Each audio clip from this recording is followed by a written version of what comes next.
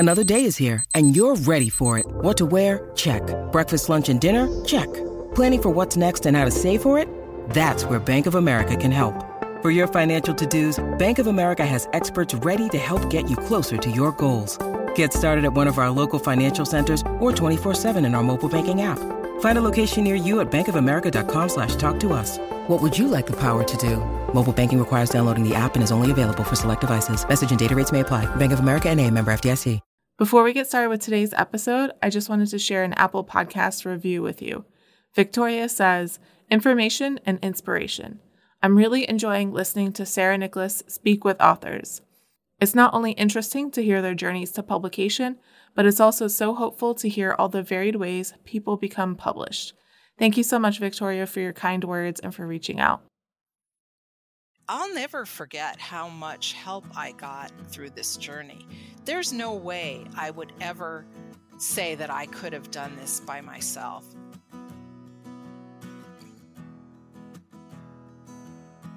Welcome to Queries, Qualms, and Quirks, the weekly podcast that asks published authors to share their successful query letter and discuss their journey from first spark to day of publication. I am your host, Sarah Nicholas. I hope you're enjoying the podcast and the stories authors are sharing with you. If you are, please consider leaving a review on your podcast app or sharing the episode on social media. If you're interested in supporting the show with a couple bucks a month, go to patreon.com/pubtalklive. Today, you're going to hear from Laura Siegel-Stegman. LA-based arts publicist and author Laura Siegel-Stegman's middle grade debut, Summer of Luck, was released in September 2020 by Intense Publications and will be followed by a sequel in 2021. Her nonfiction credits include the travel book Only in New York. Her feature stories have appeared in Los Angeles Times and Westways Magazine, among others. So please welcome Laura to the show. Hello. Hi, I am thrilled to be here with you. Thanks for having me. Oh, I'm so glad you agreed to come on. So let's go back to kind of the very beginning of your journey towards publication. When did you first start getting interested in writing, and how long did it take before you started getting serious about pursuing publication? Well, my writer's story is rather lengthy. I'm a public relations consultant, and I always wrote in my work for that, bios and all kinds of different things. And I really loved telling stories. And one day in 2001, which now we're talking 20 years ago, I decided that I wanted to do something that wasn't to do with work, and I wanted it to be a creative thing, and I wanted to write a story, a book. And I knew nothing about any of that. But I had been a very voracious reader when I was a kid, and I loved middle grade books, and I still read some of them at the time and still do. And I thought, well, that'll be, that's what I want to do. I want to write a book for a kid that will make some kid today maybe feel the way I used to feel when I read those books. I started writing. The first draft took a while, maybe a couple of years, because I didn't do it full time. And when it was finished, I was like, this is great. I'm going to get published. I mean, it meant a lot to me, this story of these three kids finding their way to self-acceptance with the help of a ghost who haunts a magical carnival. That's basically what Summer of Luck is about. So I immediately sent it off to an agent. And, this was someone that I had some relationship with. And they wrote back and they said, they had someone in their office evaluated, and it wasn't very positive. And so that sort of started me on this very lengthy journey. I'm the type of person that I want to do things by myself. It never would have occurred to me to do all the things I ended up doing later, like get help and find other writers to share my writing with. But it was very early on in the journey that I believed in the story that I wanted to tell, which of course changed with revision and revision and revision over the years. But that was pretty immediate. How many revisions did you do? Do you know? Probably 20 to 25. I mean, because in the beginning, I was kind of editing more than revising, I think, in the beginning. In the context of my life and my work, I have a lot of contacts, and I had a contact with an agent probably 10 years into the story. And so the book was, written like, well, it wasn't that I didn't know how to write, but it wasn't necessarily written well for being a middle grade book, for kids Mm. who wouldn't have been interested in the adult points of view that I kept sticking into the story. He looked at it and he had it evaluated by someone in his office. And this time it was a little more positive. But he said to me, "Do you want to work with a development editor?"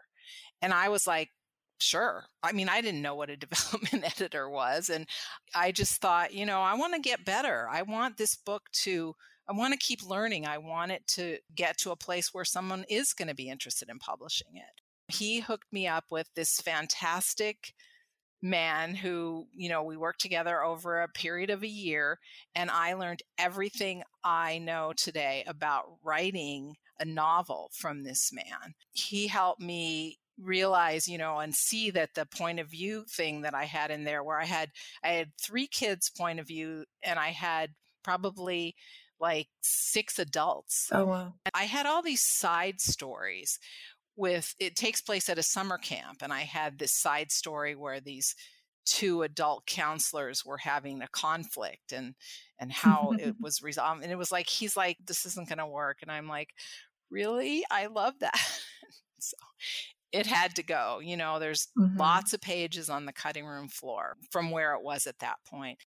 He also brought me to how I could tell a story by showing and not telling. I mean, that was I don't even remember that he used those terms, but when I did hear those terms later on, I was like, I know how to do that.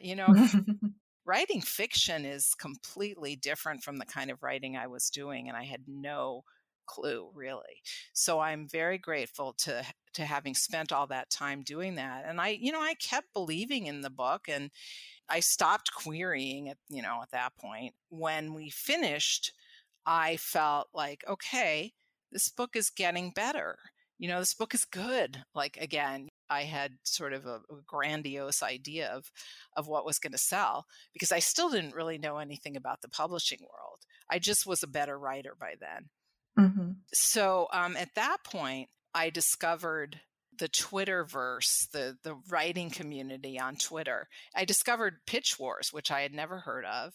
And I realized that there was a lot of opportunity for me to find out a lot of stuff about publishing through these resources. And I love Twitter. I spent a lot of time reading it, but Twitter has really served me well, because as I started applying to Pitch Wars, never got in, but I was lucky enough to apply to mentors who, some of them gave me feedback.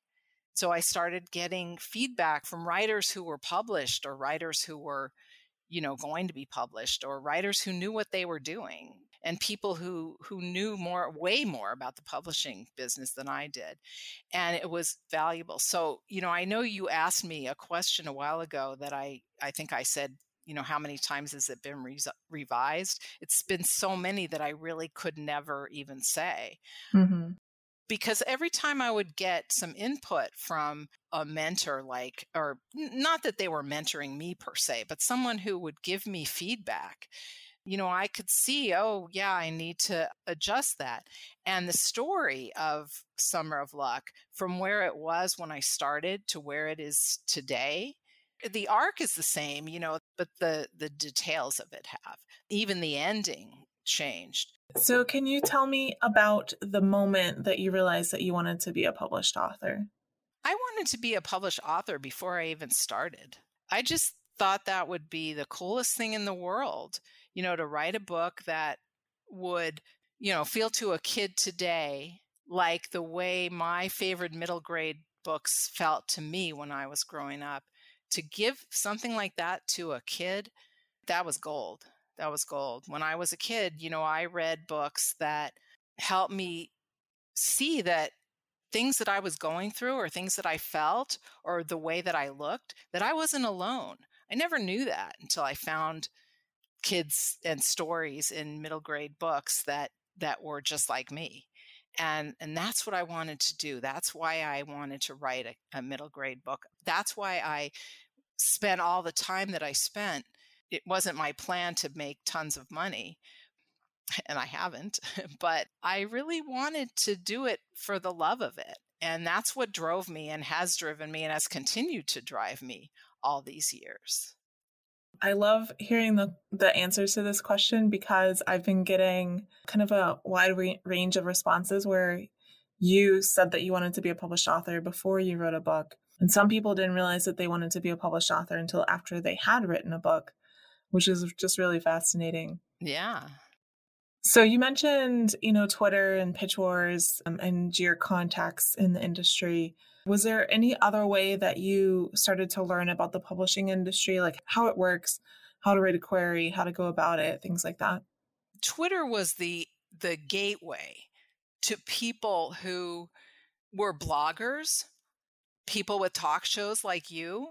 I came a little later to your show, but I started reading Agent Janet Reed's blog very early on and learning about query letters, which were harder to write, query letters and log lines and things like that, harder than writing a book. I would see Janet Reed would have a list of her favorite blogs. So I would look those up and I'd start reading those. I tried to connect with and to learn from anybody that I could find. Twitter chats, Twitter pitch contests. I entered Pitch Wars probably 3 different years, I think.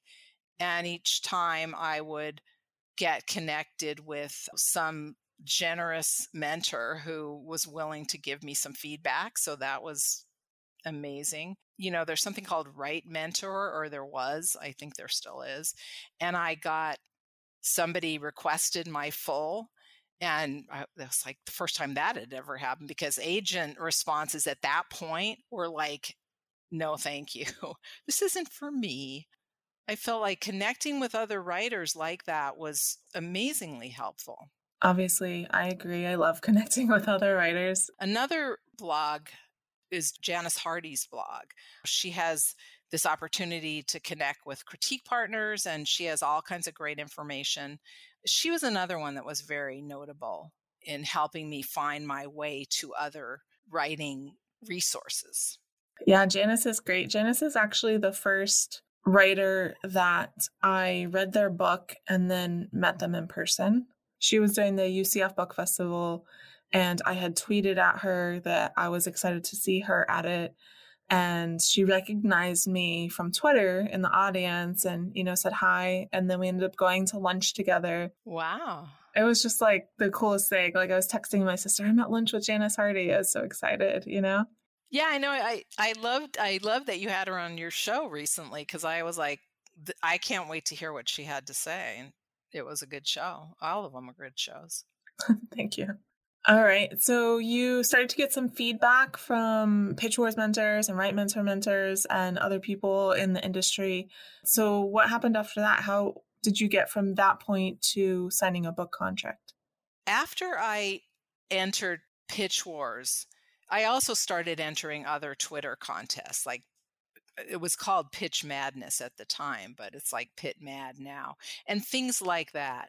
Any opportunity to get feedback, that was really what I was looking for. I would post on WriterCon forums and things like that. I just wanted feedback more than anything.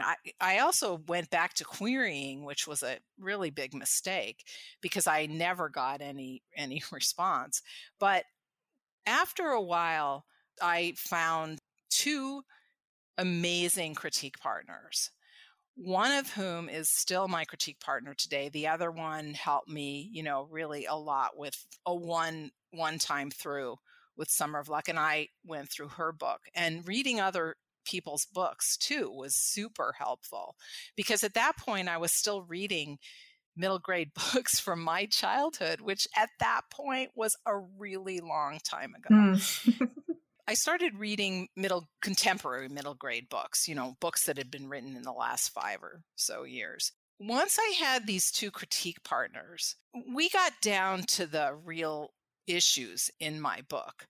There was still some point of view. I mean, the point of view where I got rid of the adults, they were already gone. I mean, most of the adult points of view. But the point of view that I had was switching from character to character within a scene. And even though there's plenty of books that I've read since, like adult books mostly, it didn't work for middle grade books. And so I had to do yet another major rewrite to fix that. And that was heartbreaking because, I would have these lines in the book where it's like one point of view, and it's like, oh my gosh, I have to get rid of that. Ah, it was really hard. And my way of writing is like, this is perfect. It's great. Let it sit for a week, read it again. Oh my gosh, I can't write. I'll never be a writer. I'll never get published. We all go through that. I've heard many other people say that. So I just kept feeling like, okay, I'm ready. I'm ready to query again. No, I'm not, And I did anyway, which is, like I said, I made a lot of mistakes in this journey, but I would not change a minute of it because my days were filled during the day with my PR work. And I love my PR work, but nothing brings me the kind of joy that working on Summer of Luck did. And even subsequently, I wrote a sequel already in a year as opposed to 20 years. And I'm working on my third, the sequel to that, because I have a 3-book deal with Intense Publications. All right. So you got your critique partners, and at some point you did decide that you were ready to query for real, right? Of all the Twitter contests that I entered, I got picked for one and got more feedback. And again, revise. I mean, that particular contest was, I think it was the first 10 pages or something like that. But the first 10 pages are what's going to make an agent sit up and take notice. So it was really important to make sure that was right. Once I got accepted or picked for that contest, I got put on a team of writers and they gave us feedback. And it was like the first time anybody in the writing community had liked my book enough to include me in something like that. That was super encouraging. I felt like I was finally kind of on the right path. I started querying again after that. Then I started getting requests. Instead of sending out 30 queries and getting either silence or this isn't for me, I was getting requests for either pages or sometimes full requests. And then the rejections would happen ultimately. And with that came more suggestions, so more rewrites. But again, I just kept learning and I kept making the book better. And I could see, wow, I can see why that didn't work. Look what I have now. So I knew that I was on the right track and I just wasn't quite there yet. The year before I signed my contract with Intense Publications, I was getting a lot of requests and I was really encouraged. And I had decided, because this journey had gone on for so long, I was going to query 100 agents. And when I finished that, if I didn't get an agent offer by then, which I never did, by the way, I was going to start querying small publishers directly. I had a friend who had written a middle grade book. She had been inspired by me, and she wrote the book way faster. She got an agent. The agent ultimately couldn't sell the book. So she went to a small publisher and her book was coming out. And I was like, how did that happen?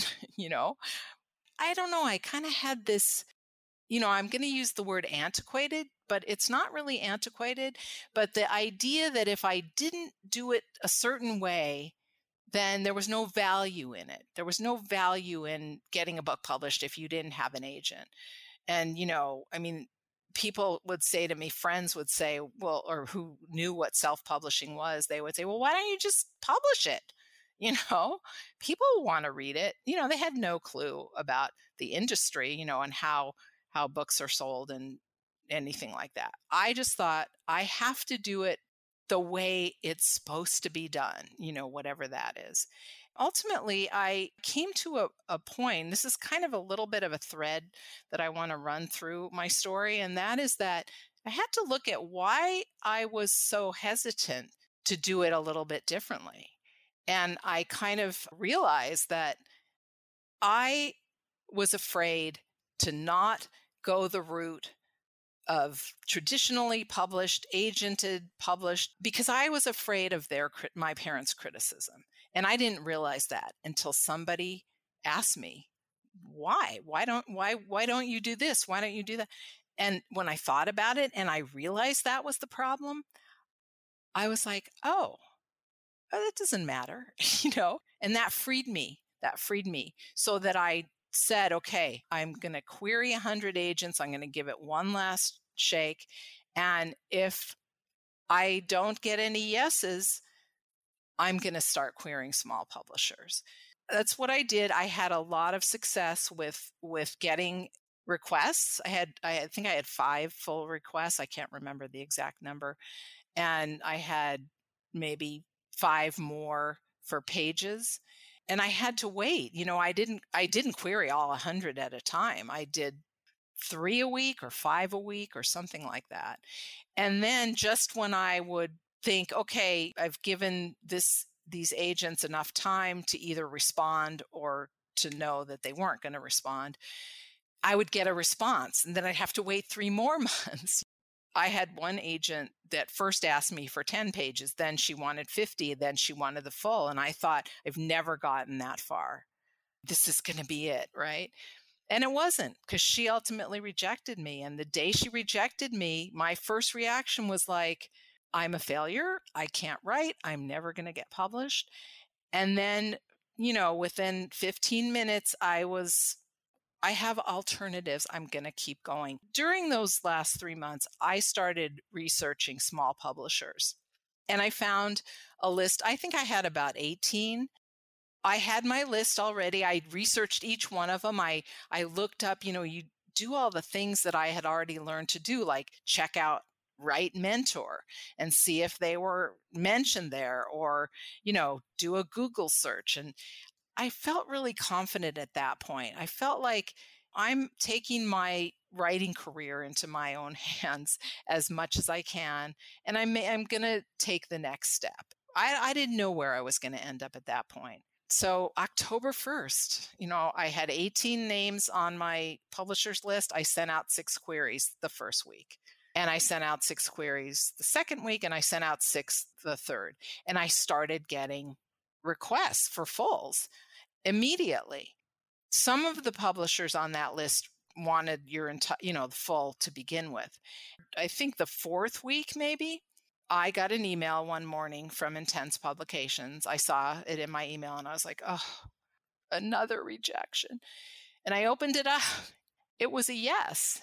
And not only was it a yes, but the publisher said, I love this and I want to publish it. And would you be interested in doing 2 sequels?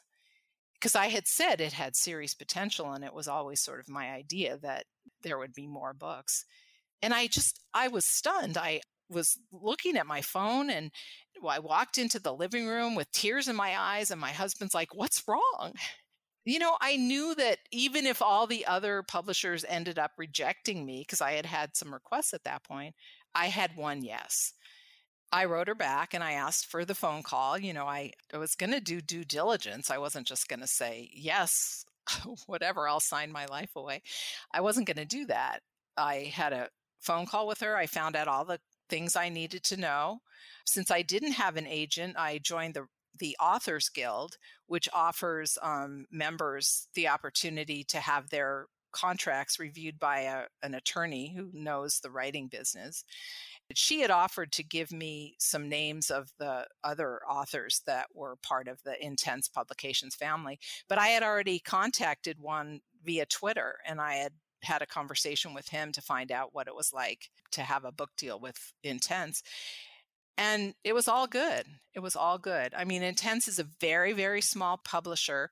I went into it with my eyes open as to how much of the work that I would have to do on publicity and marketing guess what? I am a publicist. I don't do book publicity. I didn't really know anything about that, but I know how to promote, and I know how to publicize, and I know how to make the most of what I'm working with. So that has served me very well. So I signed my contract, and it was a thrill.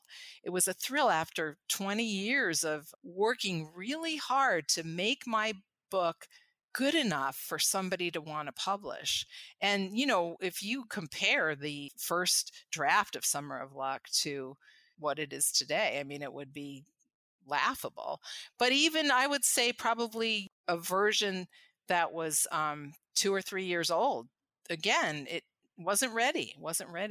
One of the agents who looked at it, she said to me, in her feedback, I'm not comfortable with the way that the character of Darby, she stops stuttering at the end of the book. That was my original ending. And she said, that I don't like that. That doesn't work at all. So what I realized was, just like in my own experience with my mom and my family, it wasn't that I changed and all of a sudden then I was okay. It was that I learned to accept myself just the way that I was. And it didn't matter as much what my parents thought. It's funny because that had been your theme from the beginning, right? The journey to self-acceptance. But even in the ending that you wrote, you were going against your own theme. Yeah, it's really interesting, isn't it? That's why all this input was gold to me. All the time that it took, all the hard work that I put into querying and rewriting my query letter and rewriting the book, I'll never forget how much help I got through this journey. There's no way I would ever say that I could have done this by myself. I didn't get the Big 5 publication deal, but I got my book in print and it's real and I wrote it, and I'm thrilled. So can you go ahead and read that successful query letter for us? It starts off dear, and then it was personalized.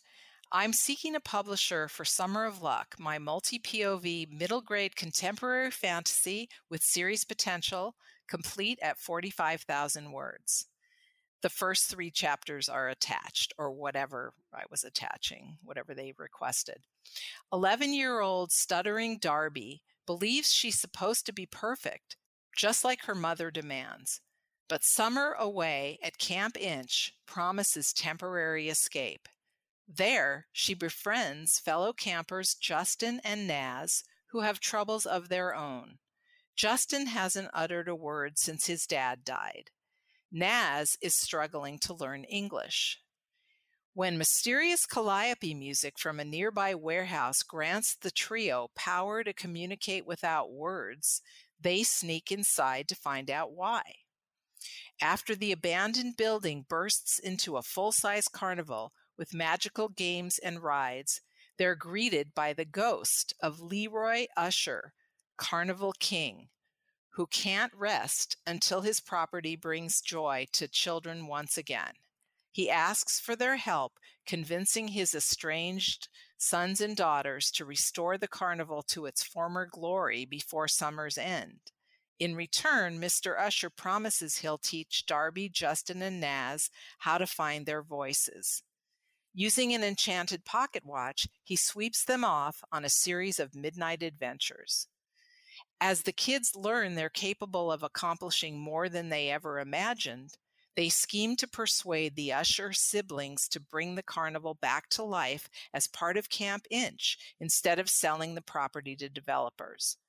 With each challenge they face, their confidence in communicating and in themselves grows.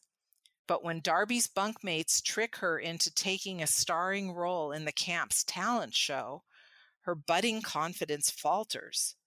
If she can't risk being less than perfect by performing in the talent show and speaking up to Mr. Usher's resistant son, she'll put the carnival in danger and sabotage her most important quest, to believe in herself, stutter and all. Summer of Luck's fantasy elements, diverse characters, and message about friendship are a great fit for trends shaping the children's book market.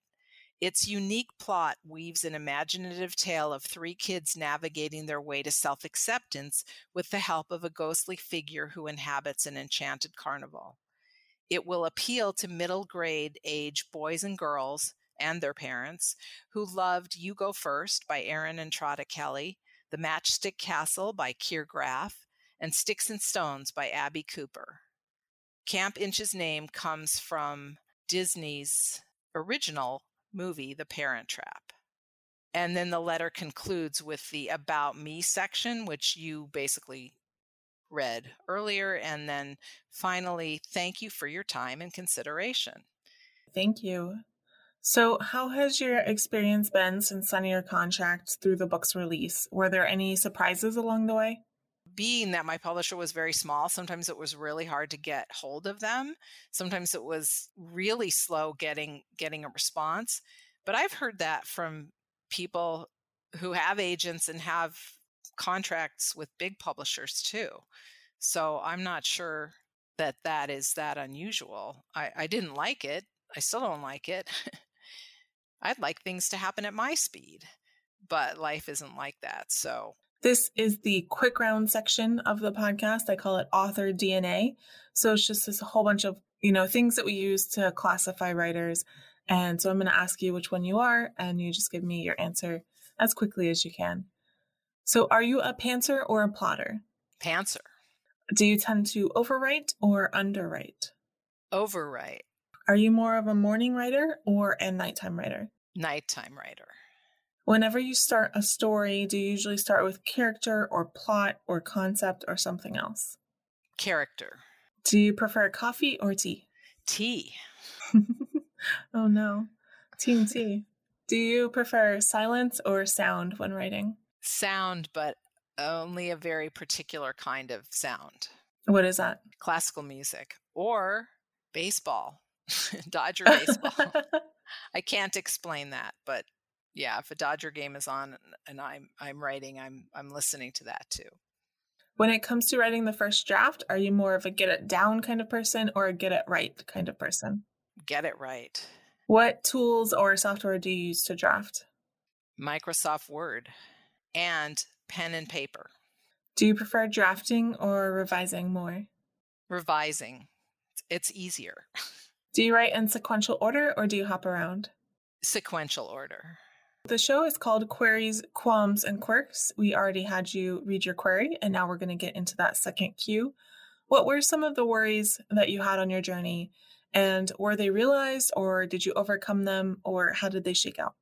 Because I'd been working on Summer of Luck for so long that I aged 20 years during that time, and I was already not a young person to begin with. I was worried I'd run out of time, which is why ultimately I did make a decision to going to small publishers or some other decision. I wasn't really sure what was going to happen. To take rejection or to take negative comments to heart is something that's going to put up a block in my way. I just wanted to keep going. And I believed in my story, and I believed in my characters, and I believed in Summer of Luck, and I never gave up.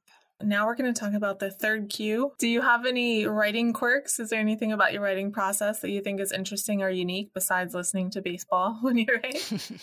One of the things that happens to me that, again, is very common in writers, but it's this idea that if I can't make any progress on a given writing session on a given evening, then I will never make progress. I mean, that's what occurs to me.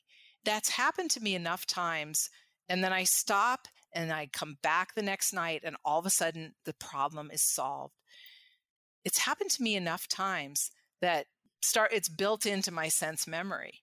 Every time it happens again, I despair briefly or for an evening. And then I just go back to it the next night and I don't give up. And I would check Twitter and I would check Facebook. That's a quirk. Checking social media is like, well, maybe if when I come back to that from checking social media, I'll have an idea. No, that never works. Yeah, not really. When you were in the lowest parts of your journey, what kept you going and why did you stick to it? I would see other writers who were, I had started to get to know. I saw people getting agents, getting book deals. I kept worrying, will this ever happen for me? That was a very low point, to sort of be at that place and have no solution to those kind of thoughts. What I ultimately did, every so often I would see something on Twitter. Like I remember this one writer who I think said she was in her 50s or something like that. And I'm even older than that. She got a book deal and she said, I've queried for years and I just got a book deal and there's no age limit to our dreams. I think she said something like that. And I was like, what? Okay. Maybe that's something I should listen to instead of the thing that really brought me down. So I started making a collection of 31 affirmations to myself that were related to my writing career. And that was one of them. And one of them was Lady Gaga when she won her Oscar. People kept talking about her great acceptance speech. And so I listened to it on like YouTube or something. And there it was, she said, don't ever stop. It doesn't matter how many times you get rejected, how many times you get beaten down. What matters is that you get up and you keep going. Those kinds of things. So at the end, I had 31 days, I had a month's worth of affirmations. And every morning, if it was the first of the month, I would read number 1 and so on. And one of the things, because I have a spiritual life and I kept praying, give me an answer. Let me know what I should be doing. And all I kept hearing back on that was patience. Just keep going. Patience, just keep going. So that was another one of my affirmations. And those, just doing that every month for however many, I still read that every day, every single day. I read one thing from that list. But that kept me going. That was something that worked for me to continue to keep the faith and keep going in the direction, keep working, revise, or whatever I happen to be doing at the moment. That's how I maintained and kept believing in myself and kept believing that I would someday this could happen to me. That was another one of my affirmations, and it did. Did you make any mistakes along your journey that you would like to share with listeners, maybe, helping them prevent making those mistakes for themselves? I queried way too soon. I didn't know anything about the publishing business. I didn't know anything. Those were my 2 biggest mistakes. So, over time, I addressed those things by learning about the publishing business. You can't unquery someone you've already queried. If I had queried them maybe 10 years before, if you have a dream agent and you've queried them and they've rejected you, that's it, and on that particular project.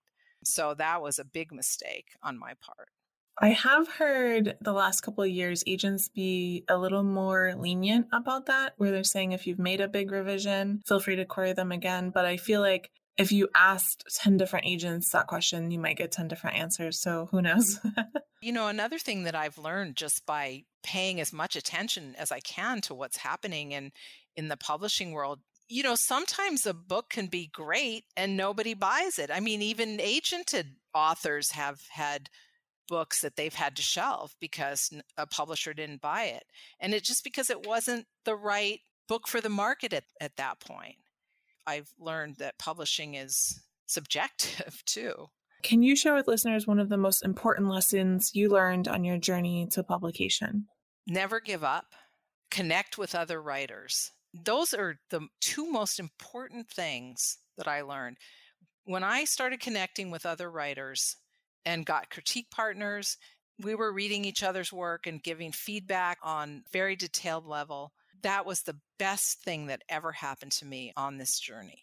This is what I like to call the acknowledgements portion of the podcast. This is not a business most of us succeed in completely on our own. You've mentioned several people while we were recording, but do you want to give a shout out to anyone else or any other organization or anything who kind of helped you along your way? My critique partner, whose name is Layla, I just want to give her a shout out.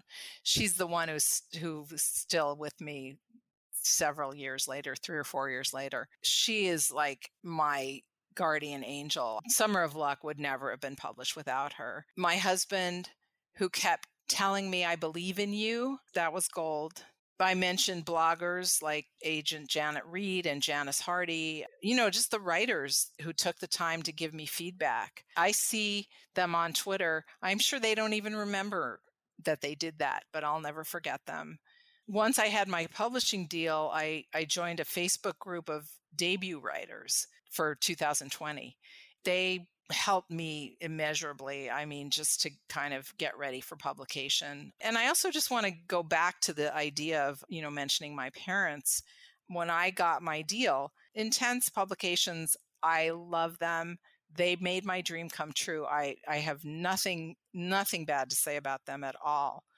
But it wasn't a big 5 publisher. It wasn't, I didn't have an agent. And my parents at this point were in their 90s. I told them that I got a publishing deal, that my book was going to be published. And instead of asking me, have you had your contract reviewed? Have you this and that? What's the money like? They didn't do any of that. They were thrilled. It was shocking to me after growing up with a lot of criticism. And they were joyful. They couldn't wait. And my book came out last September. And my dad passed away a month later. But he saw it. He saw the book. He was thrilled. And my mom passed away last week. And I was telling her about a week before she died about how I was telling my author story to a classroom of kids. And she said, I am so proud of you. So my journey, which came from a challenging childhood, as most of us have, and even a challenging adulthood until I learned to be able to detach from my parents' supposed criticism of me. But in the end, the story of love and family, I got to not only have the intense joy, or a funny word to choose, but the great joy of having my book published and holding it in my hands and opening it up and reading it to someone or seeing people buy it. Not only that, but I got this sort of beautiful closure with my parents. You read your query for us, so we know quite a bit about Summer of Luck, but is there anything else that you want to share with us or the listeners about that book and its sequel if they're interested in checking it out? Summer of Luck is a lot about friendship, about 3 kids who are isolated and feel all alone. When they come to this summer camp and they meet each other and they discover this magical power to hear each other's thoughts, they go on a journey together that involves a lot of magic and magical adventures, and they learn how to find their voices. But the story is grounded, and the discoveries that they make and the changes that happen to them are grounded in reality. It's not like someone waves a magic wand and says, okay, you're fixed. Summer of Luck 2 is a little bit of a different book. It's the point of view of Justin. He's really struggling. He's struggling with a bully, and he's struggling with a friend who gets mad at him and stops talking to him. And he's pretty upset that the world seems so unfair. Thank you so much for listening to this episode of Queries, Qualms, and Quirks. You can find the text of Laura's query in the show notes, along with links to find out more about her and her books. If you enjoyed the show, please leave a review on Apple Podcasts or Podchaser, tell your friends, or share this episode on social media. If you're interested in supporting the show, go to patreon.com/pubtalklive. And if you're a published author interested in being a guest on the show, please click on the home base link in the description or go to sarahnicholas.com and click on the podcast logo in the sidebar. That's Sarah with an H and Nicholas with no H. Thank you so much for listening, and we'll see you next time.